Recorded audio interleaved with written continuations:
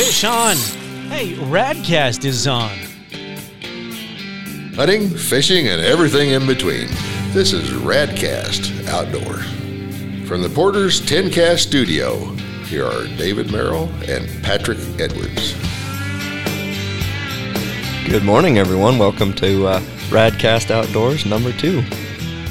You're lucky enough today, here with us is Mr. Buck Tilton, and we're going to be interviewing him, and I'm pretty excited for this guest, actually. What do you think, Patrick? Yeah, me too. I get the pleasure of working with Buck over at Central Wyoming College. He's an amazing guy. He's written 48 books, most of which are on the topic of wilderness medicine, first aid, backcountry stuff. And so we're going to have some fun talking about that and just kind of talking for your guys' benefit about some of the things you should be thinking about as a outdoors person. So whether you're an angler, hunter, backpacker, it doesn't matter. You should be thinking about these things. So welcome, Buck. Well, thank you, boys. Yeah, it's good to have you. It's good to be here. So how did you get into this whole thing of, backcountry medicine, wilderness stuff? Like, personal how did history. That start? Yeah. Okay. I love personal history because I can make it up as I go along. But close to the truth is I used to work for Outward Bound and became a senior trip leader. So is Outward Bound kind of a wilderness school? Yeah, it's been around a long time. They have different branches.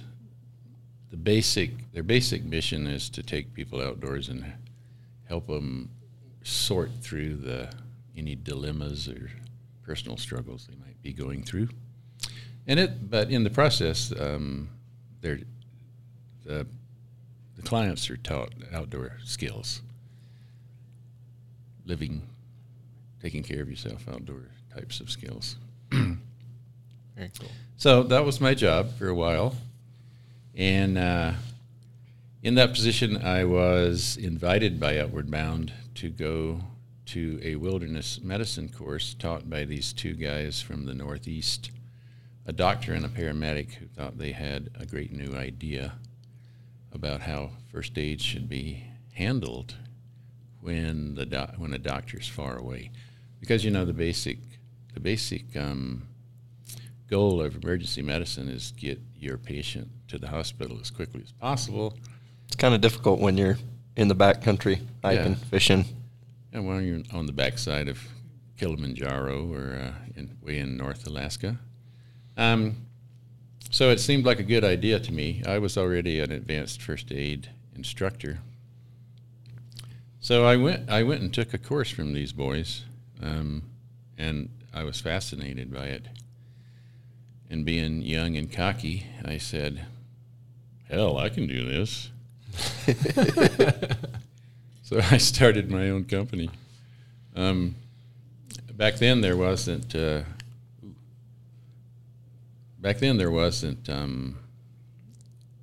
as much regulation on who and what could be taught in terms of handling people medically.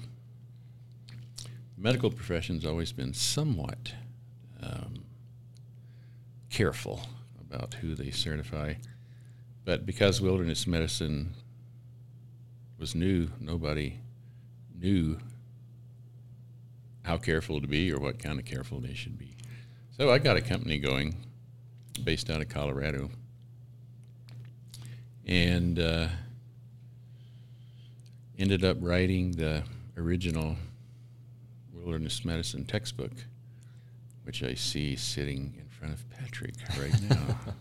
That's right. So it was kind of funny when I Google your name and Buck Tilton books, one of the number one things that comes up is this wilderness first responder and wilderness first aid. And it's got a lot of ratings as far as being a very good book.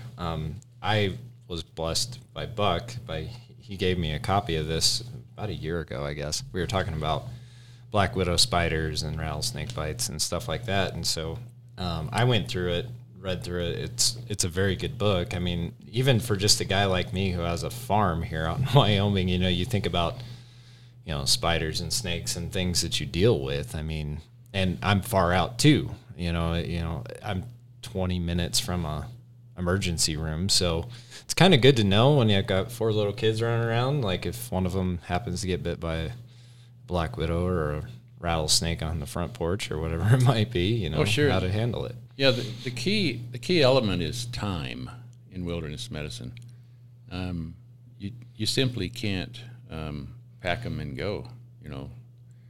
You have to figure out how to deal with people over time, and that's essentially that is the essential difference between wilderness emergency medicine and other forms of emergency medicine.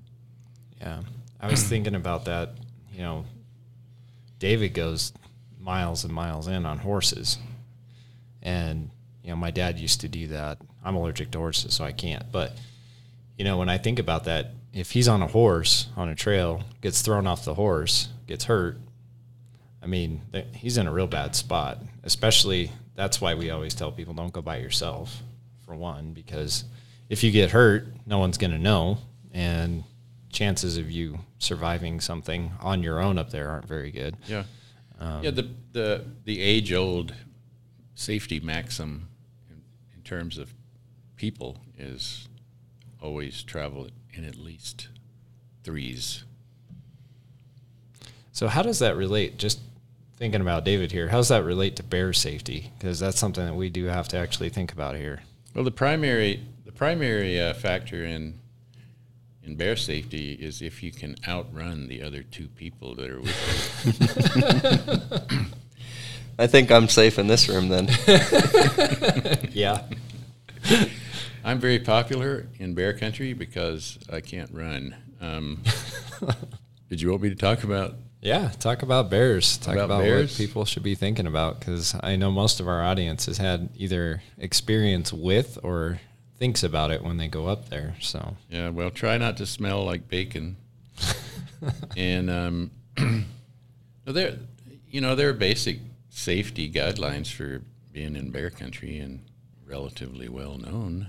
Yeah, I've heard that when you're traveling in a group of 3, that's the best, 3 or more. Yeah.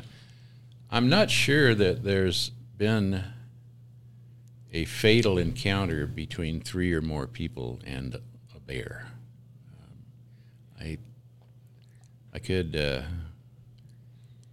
cause a rash of phone-ins calling me an idiot, but I never remember seeing anything about a fatal encounter when there are 3 or more humans. I believe there was one incident I can recall. It was back in the Northeast here, not very long ago. It was some college students, but inevitably what happened is most of them ran away and it became a one-on-one situation. So, Yeah. So I think the single most important thing is to travel in groups of 3 or more in bear country. Stick together. Yeah. Keep your food away from your campsite. Everything you do that generates interesting smells, which, by the way, is almost everything you do out there to a bear, you should try to keep those smells to a minimum where you're hanging out, especially where you're going to sleep.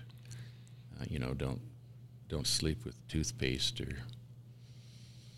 or the salt shaker or the Snickers bar. Keep them well away from you when you're not actually eating. So I shouldn't hide my jerky under my pillow? Correct. Okay, good. Surprisingly, bears actually, the smell of gasoline. I've had them bite several different gas cans, and they bit a hole in a can of bear spray a couple of years ago. We left one at camp, and a black bear come through camp while we were gone all day. I've never heard that one. He bit a hole in everything, but Okay. Yeah. He was testing everything out. Is this edible? Maybe not. Yeah. Many things are edible to bears. Yeah. And I know for a lot of people, the anxiety of bears when you're up there is a real thing. And when people do get attacked by bears, I mean, you got to be able to know how to take care of somebody that's been torn up by a bear. I mean, it could happen. Yeah. One more thing in terms of safety, and I'm sure everybody listening to this has heard this as well. Don't run away from them. Right. So you don't want to run away from bears. No, you really don't, despite the... It triggers their predator response, and they instantly go to, you're now food. Yeah, that's the way they survive. Some runs, they chase it down, and they're very good at chasing down. Most people, whoever, if they've seen a bear in a park or a zoo or whatever, they think it's a big, slow, lumbering creature, but it is surprising how fast and how powerful those animals are. Shockingly fast, yeah. Absolutely. So back to the start of your company and your wilderness medicine. I want to hear more of that journey to where you are now. Oh, yeah? Yeah. I had a partner, and we advertised. We developed our own curriculum based on interviewing outdoor experts and doctors, medical doctors who had outdoor experience. And we developed a basic curriculum. The foundation, or the skeleton of it, came from the Red Cross, because they've been teaching first aid since 1905, I think, in America. And then we advertised it, and we started getting a few contracts. And then in 1986, 86, I think it was February, a bunch of insurance companies in the United States got together and made a list of requirements that outdoor companies had to meet in order to stay insured. And God bless them, one of the things on the list was certification in wilderness medicine. So our business went from 0 to 60 in about 14 seconds. And we started hiring people for the first time. And fast forward 25 years, we got a contract to provide the wilderness medicine training for Knowles instructors near here in Lander, Wyoming. And that led to Knowles eventually buying the company from us. And that's when I became an English teacher at Central Wyoming College. And we are glad that you were with us, that's for sure. You're such a nice guy. Well, that's cool. It's hard to start a business. David and I have talked about this a lot because he's in the process of doing that as well. And so some of those things take having a big break, right? You got to have something. Yours was, now there's a requirement that you have to know this stuff in order to be insured. So it creates opportunities. Sure. As far as business acumen, I had zero. So my philosophy about creating a successful business, David, is timing. And good luck with that. I don't know how to plan good timing, but that was certainly why my company took off. Mm-hmm. Yeah, it's definitely something that happens. I have a number of friends that they just had the right thing happen at the right time, and that was the springboard that kept them alive. So I want to ask a question, because this was something that you actually corrected me on about a year ago. I'm sorry prompting about the book, yeah. But no, something that here in Wyoming we think about quite a bit, those of us who recreate outdoors, is rattlesnake bites. They're not real common, luckily, but they do happen. And so just kind of tell us a little bit about, what the procedure is, if you're bit by a rattlesnake. Rattlesnake bites they should never be treated lightly, but they're rarely fatal. In fact, approximately, and this is based on a lot of anecdotal information, but where there are places that can keep track of rattlesnake bites, the number of rattlesnake bites that are dry, which means they bite but they don't inject venom, is as high as 1 in 4. So there's a good chance that the snake won't envenomate when it bites. It depends a lot on how upset it is. A lot of the times they just want you to back off. Of course, you don't know that. So the single most important thing to do, I always chuckle when I say this, is stay calm. You don't want to get your heart rate going zippy quick, because that, of course, will spread the poison faster. What you'd like to do is keep it isolated near where the snake struck you. So I see these kits at the store. Yeah, leave them in the store. Leave them at the store. Yeah. There's never, nothing mechanical has ever altered a significant rattlesnake bite. Okay. And that includes tourniquets, or attempts at tourniquets. It definitely includes cutting and sucking. Take an aspirin, relax. If you have to walk out, whistle your favorite tune, anything to keep yourself calm as you walk.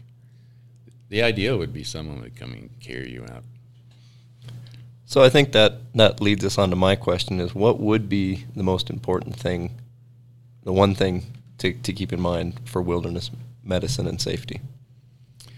You mean like if you were asking me what's the most important thing to carry into situations where you might have to practice wilderness medicine? Yeah, exactly. Okay. Well, as you can imagine, I've probably been asked that question several thousand times, and I always say the same thing. The most important thing that you can carry is knowledge. One of the basic principles of wilderness medicine is that you need to be able to improvise. So when I was actively teaching courses in wilderness medicine, which I don't do anymore, there was a very, very huge emphasis on improvisation. So knowing the principles that have to be met, like, you got to stop the blood from coming out. You need to splint if you think it's broken. Learn the principles and then figure out how to improvise what you need in order to best manage the patient. And that's the result of knowledge. It's not a result of anything you carry with you other than your little gray cells. So I'm a big fan of, we've talked about snakes and spiders and bears, and having a healthy respect for some of those critters and having some background knowledge of what to do in situations. Well, my son asks me all the time what I'm afraid of, and I just have to tell you, it's the 3 S's. I'm afraid of snakes, I'm afraid of sharks, but I'm really afraid of sharks. Those 3 things scare me. The rest of it I can deal with. Well, a very good reason to stay in Wyoming if you're afraid of sharks. I'm good. Yep.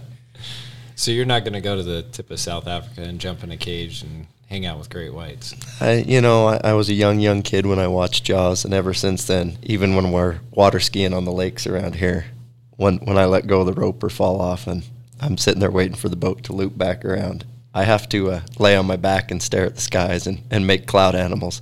If I'm perpendicular waiting for the boat, I just keep hearing da-dun, da-dun. I just can't do it. It's just but on the other hand, I've been charged multiple times by bears, and what I'm doing is I'm actually up there almost provoking a charge by, harvesting an elk, putting meat on the ground, putting that scent down, and going in these remote places where the people traffic isn't, right? So I'm almost begging for these encounters, and if you just stay in a group, make some noise, and are very particular about how you handle that meat, don't let the bear ever get the meat, you can mitigate those. Now, you can't completely eliminate them, but you can mitigate them.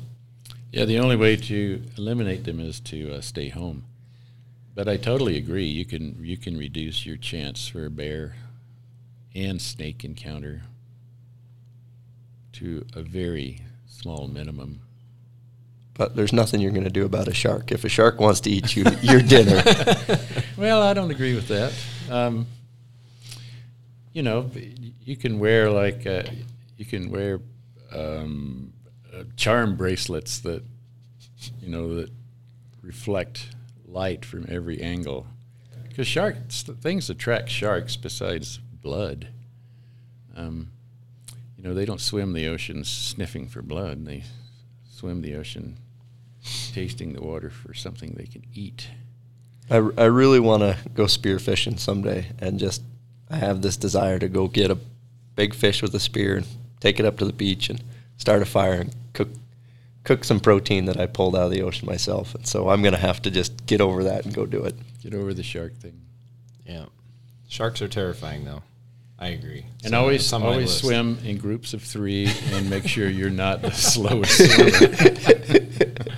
Yeah, make sure you're not the one that looks the most like a seal from underneath. Yeah, don't wear black. Yeah.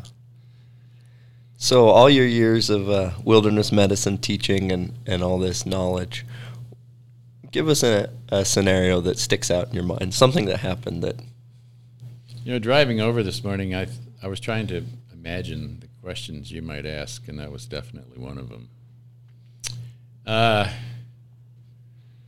I don't know. My favorite dead person, or my favorite successful. Successful would be better. Quite a few years ago, I was on a volunteer search and rescue team, and we were doing a search in New Hampshire, and we had it was snowing, and we'd split up, and we were traveling in twos, breaking the rule of 3, so we could cover more ground. It was densely wooded area, and we hit tracks, which is the best way to find somebody in the snow. Tracks pretty easy to follow.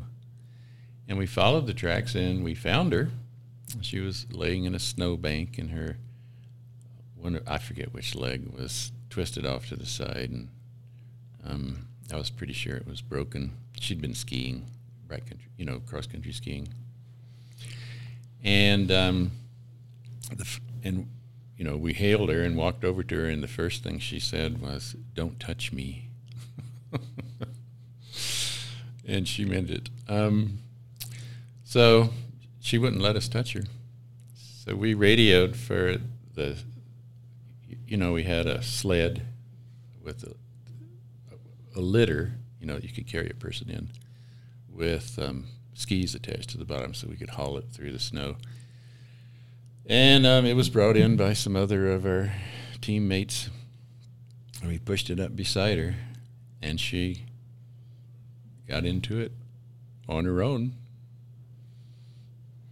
wrapped the sleeping bags around her, and we hauled her out. But I'll just never forget her looking up and saying, "Don't touch me."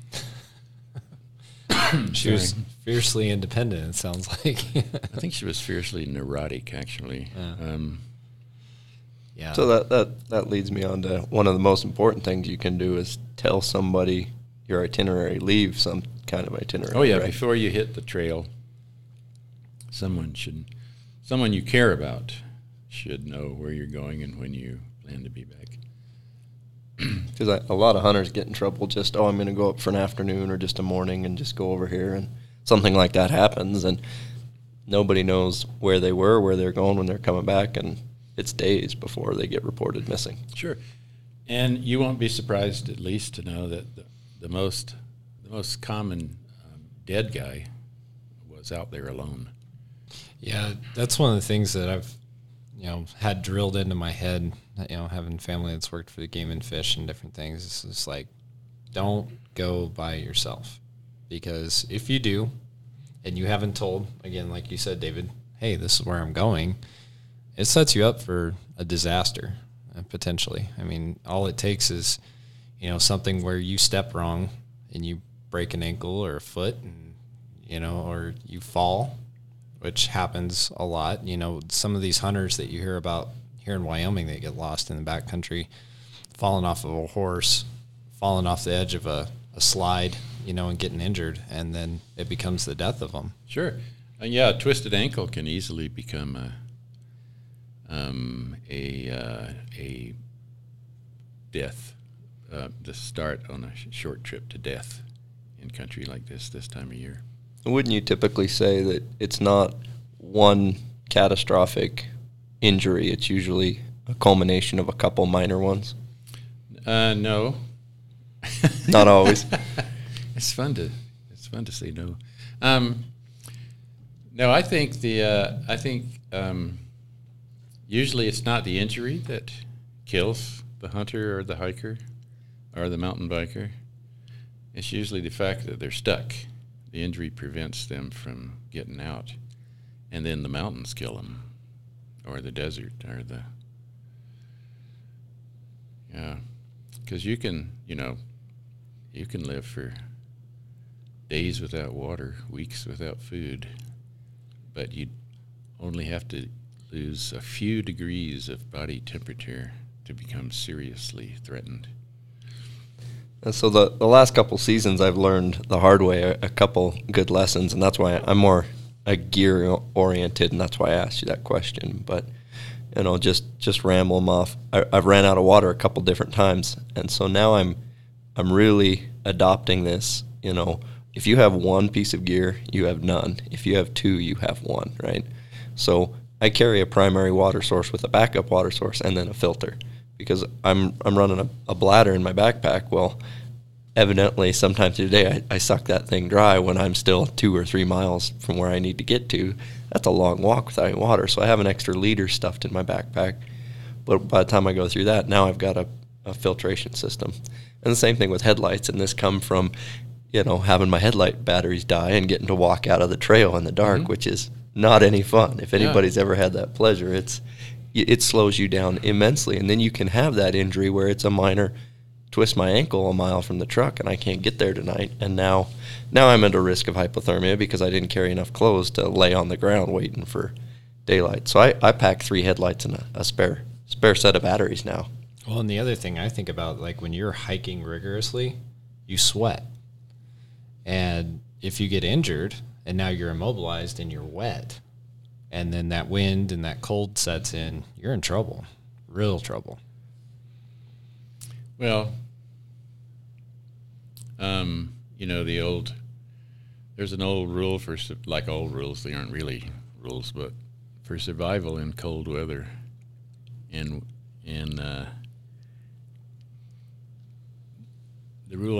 this particular rule says it's not how much clothes you wear, it's how little you sweat. That's why the old dressing adage was to dress like an onion. Not something big and bulky, but lots of relatively thin layers so you can take them off and add them back on. And the whole point is to reduce the amount of sweat you produce. Reduce the sweat you produce. I can remember, and I'm not that old, but when I first started hunting, I had flannel and wool, military surplus wool and flannel, and it was heavy, and we'd be out, and I'd get just sweated wet, and driving home on the drive home in the truck, I couldn't get warm the whole drive home for an hour. Well, you were hypothermic. Yeah. And now, I mean, what's really neat to see just the last few years, the technical clothing that has been applied, at least to the hunting industry, where, it costs a little money, but I've got some thin merino wool shirts. I got 3 of them, and then you put a down puffy jacket in the bottom of your backpack. Yeah. I barely wear that puffy coat, but when I pull it out, you can't hike very far in it. But if I get immobilized, I can pull out those puffy pants and coat, and it's like a sleeping bag. Yeah, and they're not very heavy, and you can squish them into a small space. I have mixed I have mixed feelings about all the great stuff that technology has brought to outdoor health and safety. On one hand, I think that synthetic clothing that wicks the moisture, the sweat away from your body and allows it to evaporate, and personal locator beacons and on, it has saved a lot of lives. But at the same time, when the pendulum swings the other way, I think that technological advances in outdoor stuff has generated a lot of people who think that because they got the stuff, they're going to be okay. But then when the doo-doo hits the fan, they don't know what to do because they haven't packed. So essentially, it's a crutch that they're not gaining the knowledge they need of how to function without that technical advantage. Yeah, it's fine to trust and know how to use ultra modern things outdoors, but too often I see them as I guess crutch is a good word. If there's always a chance of failure of something, so you always need to be able to fall back on what you've stored in your brain. And unfortunately, a lot of people learn the hard way the first time. That's my theme, by the way. Yeah. Yours can be snakes. Snakes and bears. Mine will be knowledge. I got a hunting buddy that would relish on telling this story. I used to wear some cotton clothing, and that was a really nice brand of clothing, and I purchased it.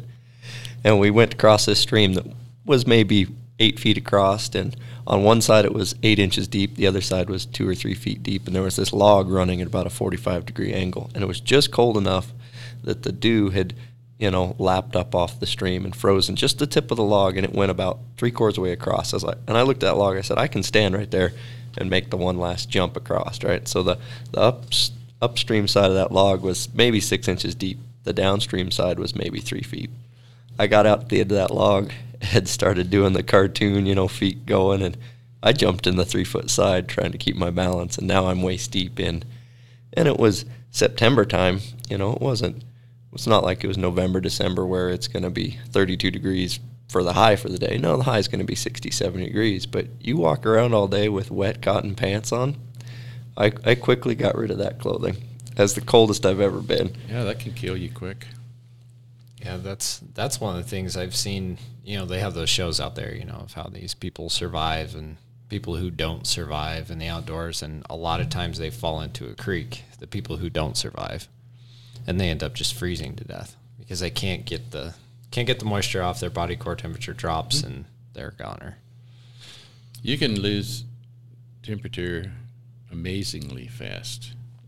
You can lose enough temperature to die in a half hour. That's a crazy thought when you think about it. If you're wet and then the wind starts to blow. I had that experience, unfortunately. The sun goes behind a cloud. Yeah. And when I was elk hunting in Saratoga, this was when I was in high school, and I was a dummy. I'll admit it. I didn't check the weather forecast very well. I thought, this looks like it's going to be a nice day. And so my dad and I went up and we started hunting, and I was tracking some elk, and a storm rolled in. So wind, snow, reduced visibility, and I wasn't in the proper clothing. And just like you said, I was hypothermic. I was shaking so bad I couldn't control it. And so that was a scary enough experience to have that as a young man, to understand how frail we actually are. And you're going to get frailer. Yeah. So now I prepare a lot better. So another question I have for you, kind of changing gears, because I know we have some fishermen out there, hook removal. Because inevitably, if you're a fisherman, you're going to get hooked. And I've had the pleasure of removing hooks out of myself and others. And so there typically are 3 main methods, and you call them in your book the good, the bad, and the ugly. You took my line, Patrick. Yeah, I know. They're not pretty, right? And so I was just hoping you could take everybody through that, because it is something you do need to prepare for? Well, you need to hum the theme song from, the movie while you remove the hook. There you go. It always works better if you can picture Clint Eastwood and,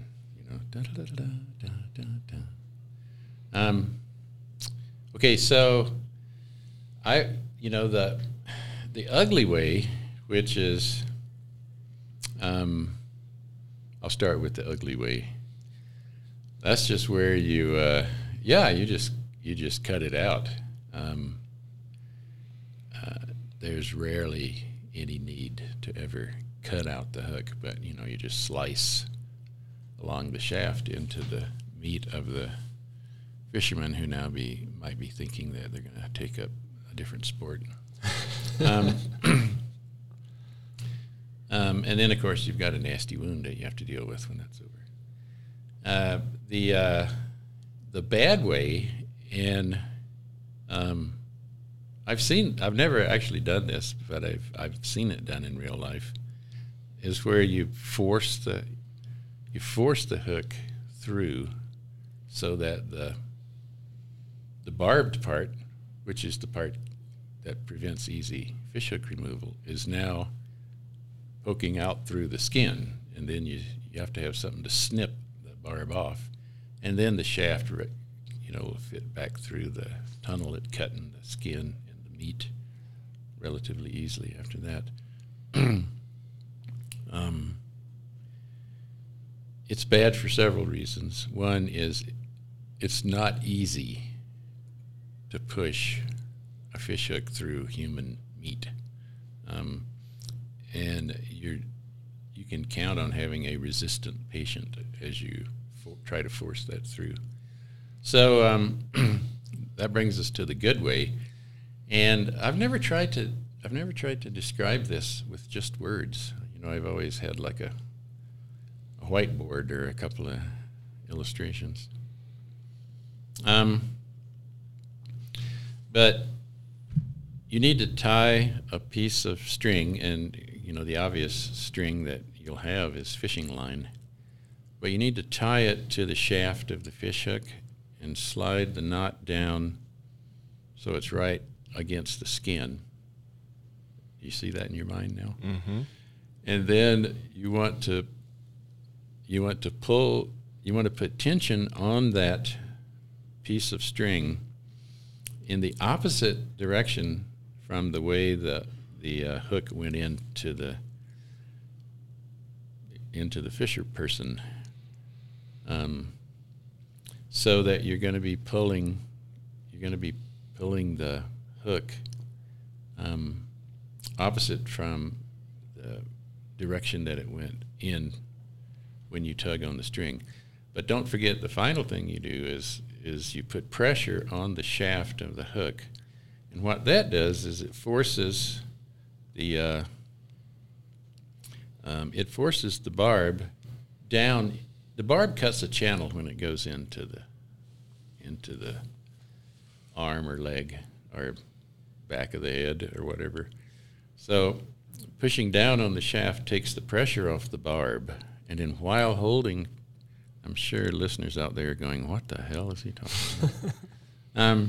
Anyway, while holding pressure down on the shaft to take the pressure off the barb, you just give a little tug to the string.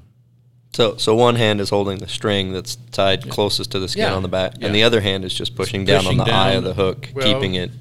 Yeah, or below the eye, close to the skin, so that you want to be sure that you take pressure off the barb. The first time I ever did this in real life, my patient was a 10-year-old who's, the classic dad buried a hook in the back of my arm scenario. And I was totally prepped, the string, the pressure, everything. But when it came to the moment when I had to do that little snappy pull on the string, I hesitated. It's one thing to sit here and describe it, And then to actually get ready to pull it, looking into the little girl's 10-year-old eyes, I was thinking, okay, I'm pretty sure this is going to work. And son of a gun, it just popped right out. It was just like magic. And it popped out so cleanly that she didn't know that I had taken the hook out of the back of her arm. Yeah, I had a buddy. We were fishing for walleye last year, and it was night fishing. So that makes the odds of getting hooked even better. Is that legal? Oh, yeah, of course. And so the thing is, like, when you're fishing in the dark, it adds an element because, like, especially when you're trying to actually land your fish and the fish is going nuts and you're reaching down, you know, and if you have tension on your, like he did, he had tension on his lure as he was pulling the rod up and reaching down for the fish. Well, the hook came out, was actually a crankbait. So a treble hook popped out and then rammed into the side of his finger. And so not only, it actually hit 2 fingers. So he had one barb of the treble hook in this finger and one in this finger. So he had his pointer and middle finger pinned together. So he's like, hey, can I get a little help? I was like, sure. And came over and I was like, oh man, this is going to be fun. So we actually did 2 of the methods. One of the points was already coming out the other side. And so we went ahead and pushed it through, cut it off and pushed it through. Then the other one, we used. Did you hum the theme song? We were thinking about how ugly it was going to be. But actually that process of tying the string around it, depressing the barb and pulling it actually worked out really well. It was quick. And the thing that was kind of nice for him was I could do it and he could look away. So he didn't have that hesitation moment, you know, because I could just do it. But I was amazed because I've read about it for years in outdoor life and seen videos of it on YouTube and things, but I'd never been able to perform it. I actually used your book for an illustration too, but it worked so well pulling that hook out. It was like, wow, this isn't actually that bad. And he was like, man, that didn't actually hurt that bad, you know, and it creates a lot of relief because people don't realize being hooked with a fish hook is actually pretty uncomfortable depending on where you get hooked. So it was nice to be able to get that out. Well, I'm pretty sure there's no, like, comfortable place to be hooked. No. There are different degrees of discomfort depending on where it is. Exactly. Yeah. I had a patient once with two of the barbs of a treble in his arm. It was finicky, but we eventually worked them out. Fortunately, and you can imagine, one was quite a bit shallower in, and they weren't in equal depths, so we worked one out. So every year in Alaska, I go up there, used to live up there, I go fishing. In the ER, they place a mannequin right out front, and they take your hook when they take it out of you, and they go place it in the mannequin. So you get to walk in the front of the ER every year, and there's this mannequin with all sorts of hooks hanging all over him. It's quite a interesting. Yeah, where in Alaska is that? I lived in Soldotna. Okay. So right on the Kenai River. Oh yeah, I've been there a few times. They call it angler jewelry. Oh, yeah. Not a fashion statement I'm going to pick up anytime soon. Not me either. I really don't like being hooked. But it does happen, and especially on the river, like on the Kenai, when you're fishing and it's combat fishing. I mean, you got guys lined up for miles sometimes, and you're flipping. So you're pulling it up, flipping it downstream and going. If you set the hook and miss, someone's behind you, it can be pretty nasty. Oh, yeah. So, when was the first time you got to go up there, Buck? Alaska? The first time I went to Alaska was when I was hired by a small college to teach. In fact, that was my first college teaching job, was in Sitka, Alaska. You want me to tell you the year? yeah, sure. 1979. So what did you do in Alaska, like as far as outdoor stuff? Because I know that you've spent extensive time up there. Well, to live in Alaska and not spend a lot of time outdoors is sort of hard to imagine. I think it's a sin. It should be somewhere. Yeah. And there's so much outdoors to partake of, and it's so varied that you could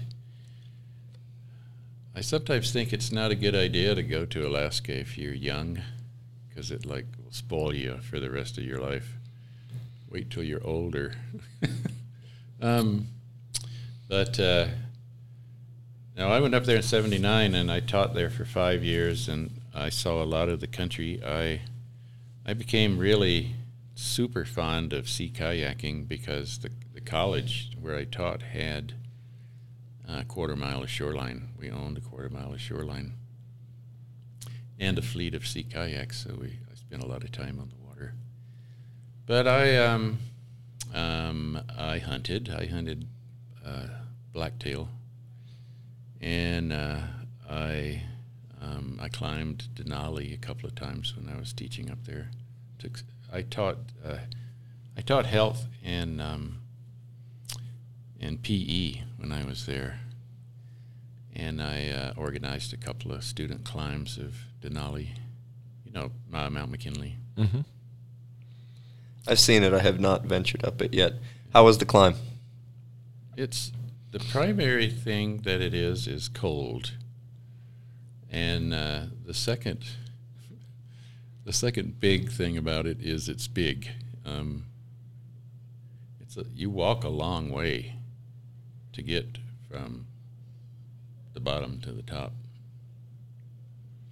The route we took, it was a 16-mile hike to the summit, 32-mile round trip. So it's just an adventure getting to, just the base of the mountain, just the approach is. Oh, yeah. You can walk to the base of the mountain if you got lots of time and energy. Most people fly to the base of the mountain because the Park Service allows several flight services, quite a few flights in and out every day. And those boys are good pilots, and they land you on a glacier, so you avoid the multi-day trek through bear country to get to the foot of the mountain. And one thing I quickly gathered when I went up there is down here in the lower 48, even off trail, you've got good firm ground and you can cover a lot of country quickly.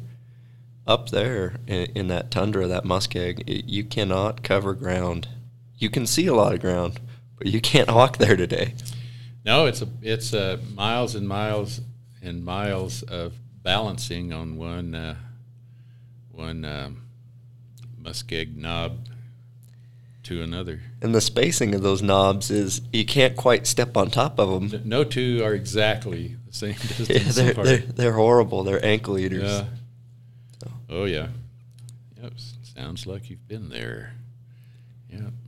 Well, my one claim to fame is I got hooked on Dall sheep hunting. And I go back every chance I can get. And there's very few places on this planet that I've been so far that you feel like you're almost otherworldly than in a couple of those Alaskan mountain ranges where you're, we float plane in usually, get dropped off and stay for 10 days or so. And it's when you don't see another person, for that amount of time, and you don't see there's no game trails, there's nothing. It feels like the moon sometimes. A wet, cold moon. Yep. Yeah, Dall sheep prefer the most ridiculously hard territory to get to on Earth. Yep. I wouldn't say they're the most difficult country or animals to hunt just because, it's 100% open. You can, in about a half-hour glass and go, there's some sheep. Now, getting to them is a whole different story, but finding them is easy. That's what I'm talking about. Mm-hmm. I've never hunted Dall sheep. Hunted bighorn. What's your one of your favorite species to hunt? Well, I'm currently extremely fond of hunting antelope, Wyoming antelope. So why do you pick them? Because you can shoot them from a long way away, and I'm despite my advanced age, I could still pick one up and load it in the truck. Mm-hmm. And they're really good if you take good care of them. I just processed mine this year, and I made up some steaks the other night. You'd have been proud of me, David. That was pretty good. But took some steaks, kind of pounded them out, and seasoned them and floured them and fried them up kind of like, chicken fried steak style for the kids and I. And, man, it was delicious. We love antelope. We put up 2 this year. I just like to marinate them. We like teriyaki a lot, but we use other marinades. So do you grill them typically? Yeah, then grill them. Yeah. So what would be your favorite hunting, camping, fishing food? Whether you procured it and brought it home and cooked it, or something that you take and have traditionally at camp all the time? Oh, that's a tricky question. My taste buds aren't very. I like lots of different stuff. They're not very picky. Oh gosh, I think that probably my favorite thing to cook on the campfire is like some of the meat that we're hunting. I'm still somewhat fascinated by the mountain man stories and how they would, poke a stick through a elk steak and then suspend it over the coals of the campfire for a few minutes before they ate it. I think there's something reminiscent of, when we typically will grab a tenderloin. Like on my first all sheep hunt, we took a tenderloin back to our camp, which consisted of 2 one-man tents and a jet boil with some Mountain House. So tenderloin was a welcome reprieve from Mountain Houses, but there's something primal about starting a fire, sticking a hunk of meat on a stick, cooking it over the fire. And you got to eat it off the stick, too. Oh, yes. You can't, put it on a plate and cut it. With silverware? Are you kidding me? I'm not backpacking that around. It's finger food. Yeah, exactly. Definitely. Yeah, I believe you have a book about cooking in the backcountry as well, don't you? I do, yes. I've written a book about just about everything you can do outdoors. Yeah. So well, the low skill things. I don't have a rock climbing book or a downhill skiing book, but right. Lots of camping, hiking, cooking, all the good types stuff. of books. Right. So if you guys are out there listening and you want to check out some of these books, it's really easy to find. You can go to Google and you can search in books by Buck Tilton, and there's a whole bunch that come up. And like he said, he's got a lot of different things out there, so different topics, different things that you can look at. But one that I definitely recommend is this wilderness book, Wilderness Medicine, because things happen. I've been on a number of different excursions where somebody gets hurt, somebody gets altitude sickness, whatever it is, and you need to know, what to do for those folks and even for yourself. I mean, if something happens to you, you might be the one having to guide everybody else on how to take care of you. So it's important. Thank you, Patrick. So I think that wraps up this episode. Buck, thank you so much for coming on, and we'll look to have you on again one of these days. I'm surprised by how pleasant it was. Well, thanks again for coming. We appreciate it. Oh, yeah, you bet. Yeah, thanks, Buck. And now it's time for the recipe of the week on Radcast Outdoors. It's made possible by High Mountain Seasonings in Riverton, Wyoming. Find them online at High Mountain Jerky. That's HIMTNJERKY. HIMTNjerky.com, and use promo code HMS10 for 10% off your next order. Again, that's promo code HMS10. So this last week for this episode's recipe, I was successful on an antelope hunt, and most people are either rave and crave antelope or they absolutely despise them. But I made a trip over to High Mountain Seasoning and picked up a package of their pepperoni mix for pepperoni sticks, and it was really simple and easy to follow and made a great snack stick. I have to squirrel them away and hide them, because I like to have a little bit of jerky in my backpack when I'm going hunting, and if I leave it out on the counter, the kids and the wife just annihilate my stash of pepperoni sticks. So it was pretty simple. I just ground up 6 pounds of antelope. You mix it with the seasoning to the ratios that are on the back of the package. You throw it in the fridge for, they say 4. I like to do, just 24 hours. Just it helps that really, season in there very well. And then I take and use a jerky shooter gun, put it in the gun, shoot it. And if you have a smoker, great. If not, I've been putting it on wax paper in the oven. You run it, a nice temperature. You want to make sure it's cooked all the way through. At least 165 degrees. I run the oven at about 220, but it only needs to be in the oven for 90 minutes or so. You pull it out before. You don't want it, black and shriveled up and dead, but you want it cooked. But those pre-ground jerky shooter sticks are amazing. Radcast Outdoors is recorded in the Porter's 10Cast studio. It's hosted by David Merrill and Patrick Edwards. It's produced by Jared Anderson. To contact the show, email 10cast@county10.com. For more Wyoming podcasts, follow 10Cast on Facebook.